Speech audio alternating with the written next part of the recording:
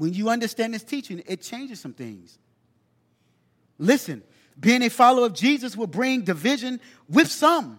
It just will. Matter of fact, it should. It should bring division among some when you become a follower of Jesus.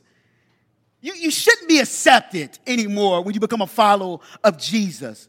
I know we all want to be accepted by everyone because we are so afraid of being rejected, because none of us truly sit down and deal with the actual trauma that's taking place in our lives. And so we are afraid that you're not going to like us. You're afraid that you're going to say something. Listen, every time I preach, I'm waiting on the next email.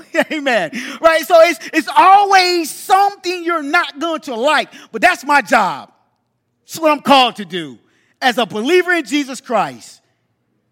It's to allow who I am in Christ to reveal to you who you are not, that you may become who he created you to be.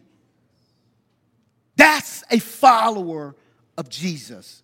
So yes, it brings division with some. Why? Why, Pastor? Because when your behaviors come into an alignment with the internal transformation of the Holy Spirit, it will set you apart. It will set you apart. Family, this is the gospel. This is the good of the gospel.